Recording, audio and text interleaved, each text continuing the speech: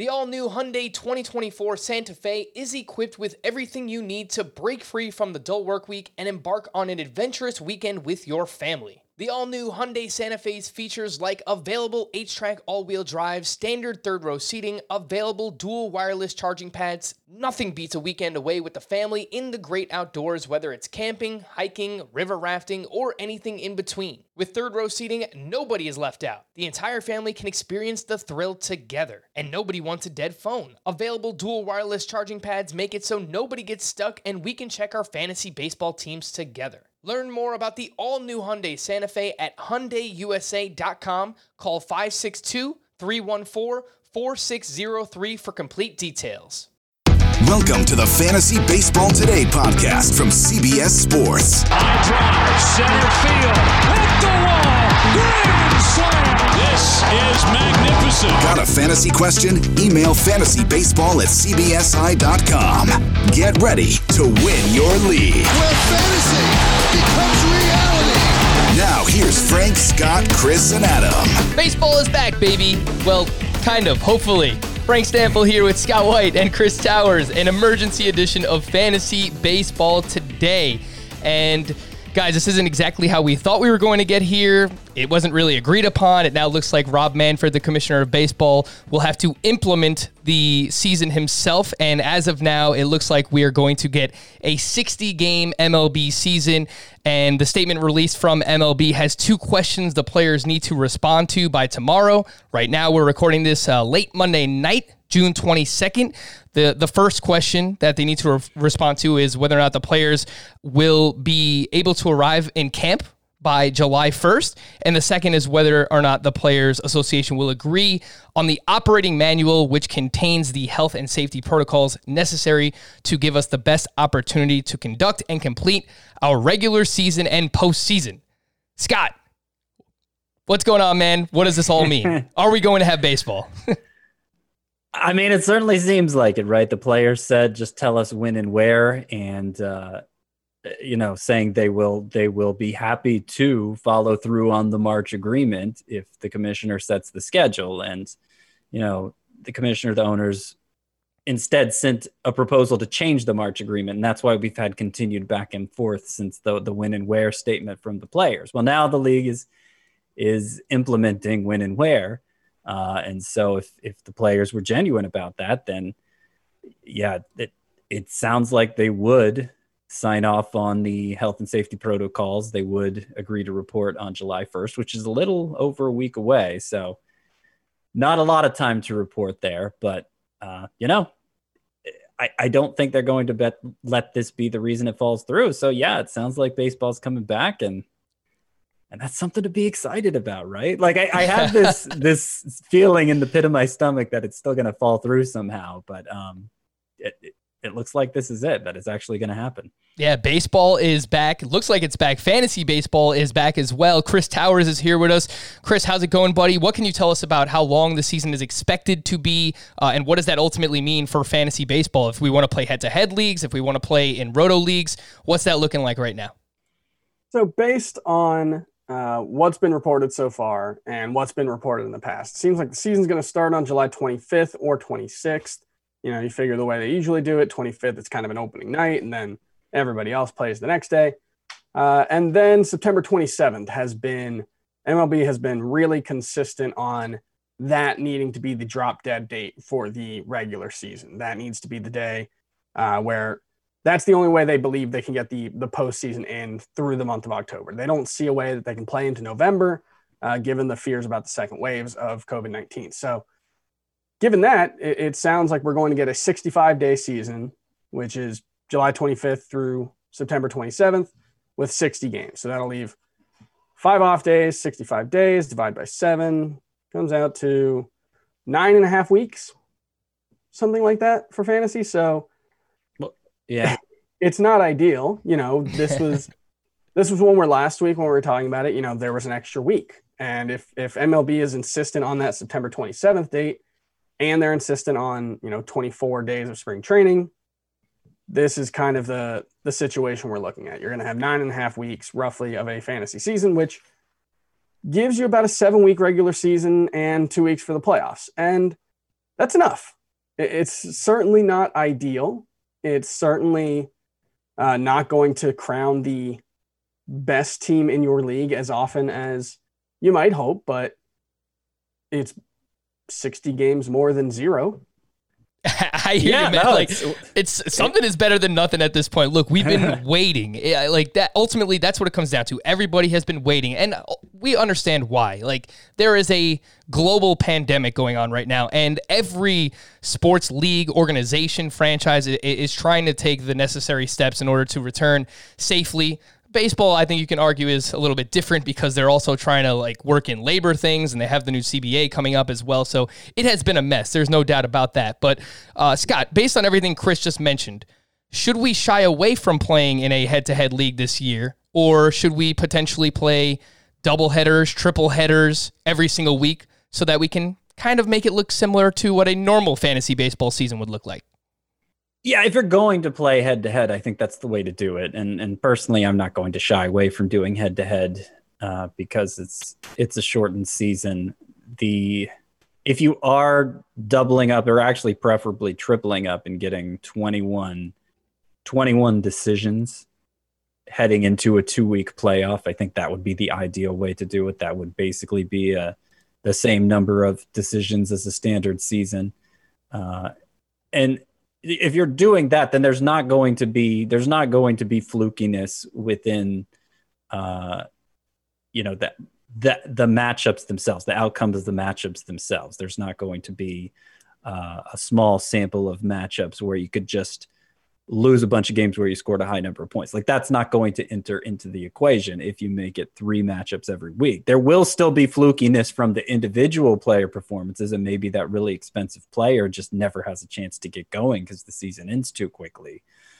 And, there's nothing you could really do about that. That would be true if you converted it to a roto league too. So if you're playing on a site that allows you to do multiple matchups in a given week, I don't see why you would have to change from your preferred head-to-head format.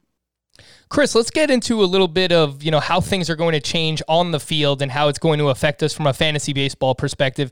And we've done this a lot over the past couple of months, talking about, the winners and losers from the universal DH. And it does sound, I know that we've seen some conflicting reports, that there is at least going to be a universal DH for this season, for the 2020 season, the 60-game season that is being implemented now. How much does that change things for fantasy baseball purposes? I don't think you should change your approach to drafting too much. Like, there are going to be a handful of players in the National League. Someone like Justin Smoak comes to mind as someone who I really do like if he gets to be the everyday DH for the Brewers. But overall, the way National League teams have built their rosters anyway, it's not like they all have, a surplus of really good hitters that they, the Washington Nationals do with Howie Kendrick. You can name a couple of teams. But for the Isn't that crazy? We're talking about Howie Kendrick as a really good hitter in 2020. But he is. He was, based on the expected stats last season from StatCast, arguably the best hitter in baseball. I don't think he is the best hitter in baseball, but I think he can be a useful hitter. And so, there are a handful of guys like that. But for the most part, the biggest change you're going to see in this shortened season is, we'll still have to wait to see what the rosters look like, because there has been talk of expanded rosters, 29, 30-man rosters. There is no minor league season as well. So the biggest question for me will be how teams decide to handle their top prospects. It might be naive. My hope is that they will say, losing a season of contract control, that cheap arbitration season or that extra season of minimum, losing that is less harmful to your team's future than losing an entire year of reps for a guy like Wander Franco or Nate Pearson. Like, you can't have guys take batting practice and expect that they're going to develop the same way. And with the shortening of the draft this year to 5 rounds, with so many players staying in college, I think teams hopefully will take the long view and say, we're going to need to develop these guys as well as we can and be a little more aggressive than they normally would with bringing their top prospects up. Whether that will be the case or not remains to be seen, but that to me is the biggest lingering question. And it's one that we're not really going to have an answer to until we start hearing from GMs. So, yeah, we're not going to have an answer to it, but sometimes we have to forecast things that we don't necessarily know how they're going to play out. So, Scott, how do you think, some teams might handle? We've kind of suspected that, in a shortened season, anything can happen. The Blue Jays could be more competitive. Maybe we see Nate Pearson. We've heard, Mackenzie Gore could potentially, break camp with the Padres. That wouldn't surprise anyone. The Padres have been very aggressive with Chris Paddock and with Fernando Tatis. So are there any prospects or specific situations where you can see top prospects having more of a role this year than they normally would have in a full season? Oh yeah, absolutely. I think there will definitely be some of those. It's just a question of what extent, how widely will this be practiced, and what teams, how many teams are going to sign up for it. Basically, how many teams think they have a good enough chance to contend? Because everybody's chances are for contention are better in a 60-game season, but how many teams will want to go that route as opposed to getting some extra service time down the line? So, as far as roster expansion goes, the most I've seen floated out there for active rosters is 30 players. And more recently, I've seen actually less than that, kind of a tiered system where it starts out maybe as many as 30 and then it goes down as the season goes on. And then there would be like huge taxi squads going along with that too.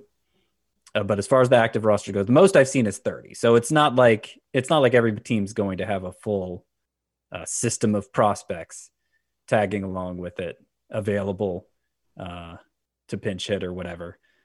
I think maybe the prospects who jump to the forefront for me, who I think immediately have a chance to be on the roster. And in fact, I would be surprised if they weren't in an expanded roster scenario. The first two are Nate Pearson, who Chris mentioned of the Blue Jays, who was probably getting the most buzz of any prospect this spring. And they were really just talking about him being delayed for innings preservation and service time reasons. And then Dylan Carlson, outfielder for the Cardinals, who, assuming universal DH, should have a place to play if he continues to perform in the second spring training. He was probably getting the most buzz in spring training. But yeah, I think Mackenzie Gore is absolutely on the table. Carter Kieboom of the Nationals, we already expected him to have a spot. We already expected him to be their third baseman, but of course that's easier now. Nick Madrigal, second baseman for the White Sox, would be a consideration. I mean, Ryan Mountcastle, I thought it was a slam dunk he'd be up for the Orioles at some point in a full-length season. But, that's not a team you would expect to have hopes of contending even in a 60-game season. So is that enough to start the service time clock for a team in that scenario? I can't say for sure. Yeah, that's definitely a fair question, and one that we're going to have to figure out as things ramp up in, I guess we could call it summer training now. It's not spring training anymore, but essentially spring training 2.0. Chris, I want to get back to the universal DH, and I know that you've done some research on this, and I want to ask, how does this affect National League starting pitchers? Because this is something we've also talked about the past couple of months. Are you going to look to fade them now, or is this just something you're going to use as, all right, well, if I'm splitting hairs between an AL pitcher and an NL pitcher, I might lean towards the AL pitcher right now? How much does that factor into your decision when drafting? There aren't enough pitchers that you could reasonably afford to fade National League pitchers. There certainly aren't enough good pitchers in the American League to do that. Look, National League pitchers will strike, on the whole, they will strike fewer guys out this year than they did as a population last year. That won't apply to every single player. Well, on a rate basis, it won't apply to every single player. And knowing which players it will and won't apply to, I think it's basically a fool's errand to try to figure that out. Like last season, Madison Bumgarner was one of the National League pitchers who relied on strikeouts against pitchers the most last season. I think Mike Soroka was another guy, among the fantasy relevant names. That doesn't necessarily mean that's going to be the case for them both again. And both have profiles that, especially in Soroka's case, aren't quite so dependent on strikeouts anyway. So even if Mike Soroka is a 17.5% strikeout rate guy, as opposed to an 18%, like the margins are relatively slim. That, I think the bigger concern, like, yes, downgrade all your National League pitchers 5%, whatever the number is, 3%, 5%, whatever you have them projected for. I think the bigger concerns with pitching writ large are,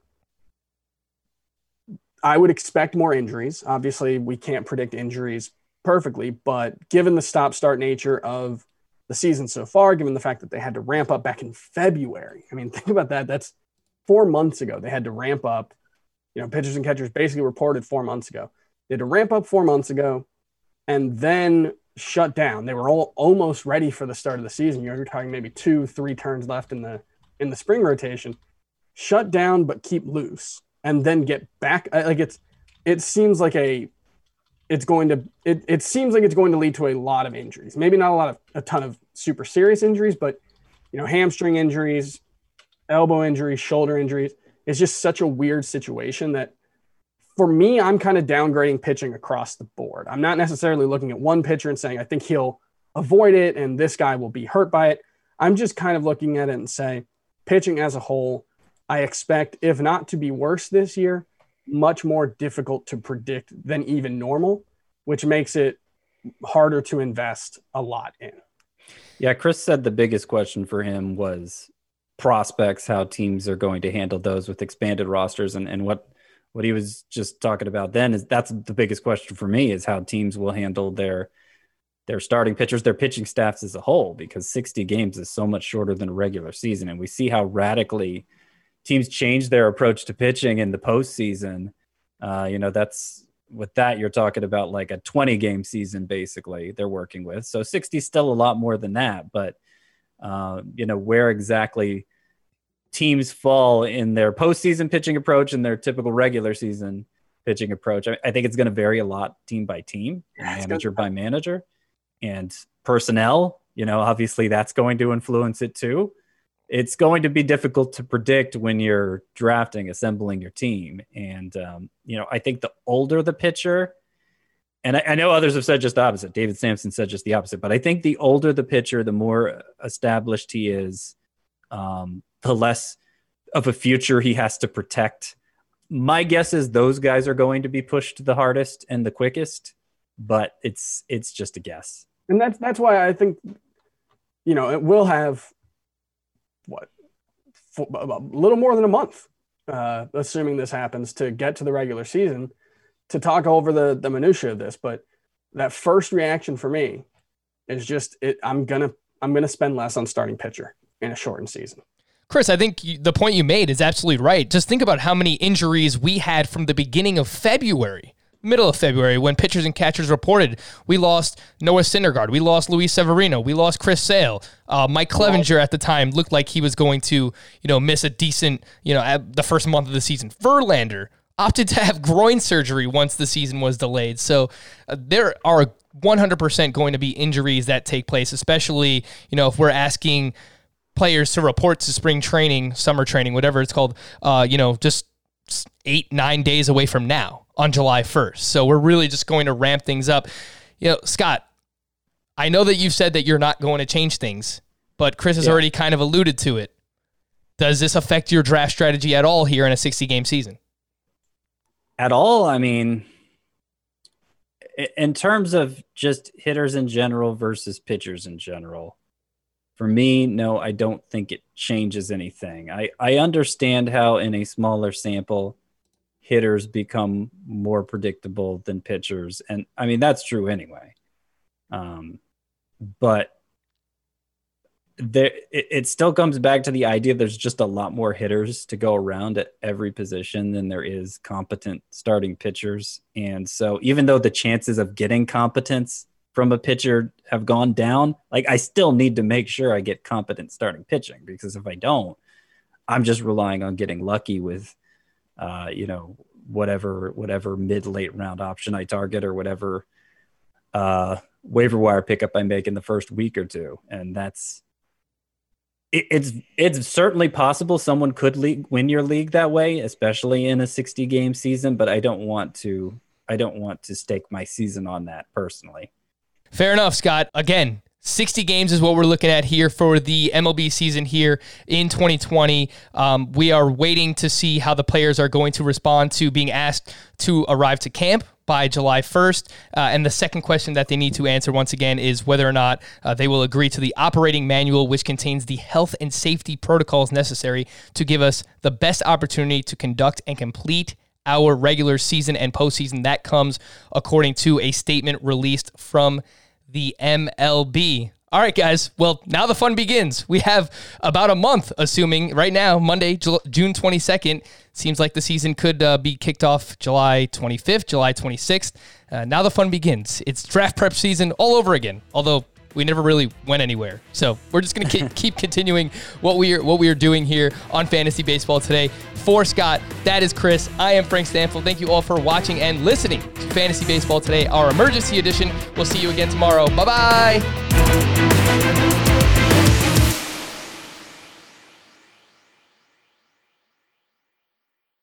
Homes.com knows that when it comes to home shopping, it's never just about the house or condo. It's about the home. And what makes a home is more than just the house or property, it's the location and neighborhood. Homes.com offers in-depth neighborhood guides with detailed video overviews, comprehensive narratives, and unbiased information from a multitude of sources. You thought we'd go in-depth with player analysis on Fantasy Baseball Today? You haven't seen anything yet. Each listing features comprehensive information about the neighborhood, complete with a video guide. If you have kids, it's also schools, nearby parks, and transportation options. When looking at local schools, they offer test scores, state rankings, and student-to-teacher ratio. They even have an agent directory with the sales history of each agent. That's why Homes.com goes above and beyond to bring home shoppers the in-depth information they need to find the right home. So when it comes to finding a home, not just a house, this is everything you need to know, all in one place. Homes.com.